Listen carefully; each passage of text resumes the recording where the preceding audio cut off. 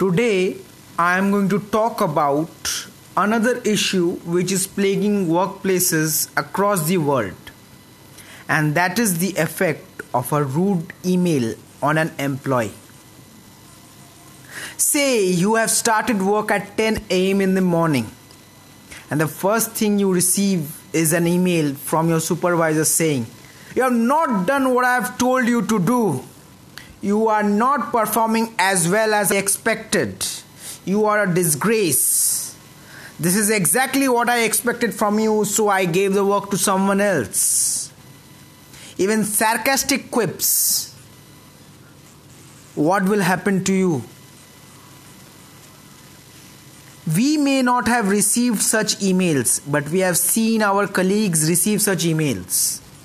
Have we ever tried to understand what goes behind that person's mind when he receives and reads that email?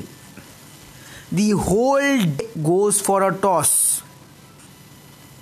I don't know about studies, but I have seen firsthand how a rude, uncivil email can derail the progress of a person for that day.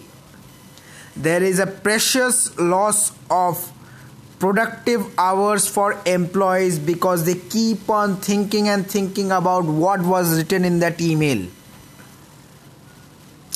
I want to tell to all supervisors and anyone emailing, before emailing, check for 1 second at least. Is there empathy? Would you talk like that if that person was present in front of you? If the answer is no, we should stop, re-evaluate our language and then send. It is very important that workplaces become safer, and I don't mean getting hurt physically. You spend most of your office, an average working adult spend most of its time in office, more than 8 hours at least. And if we can't give them the mental and physical safety, where can we give? Please friends, think about it. Try to make our workplaces safer, better, and a more caring one. It is up to you. Thank you friends.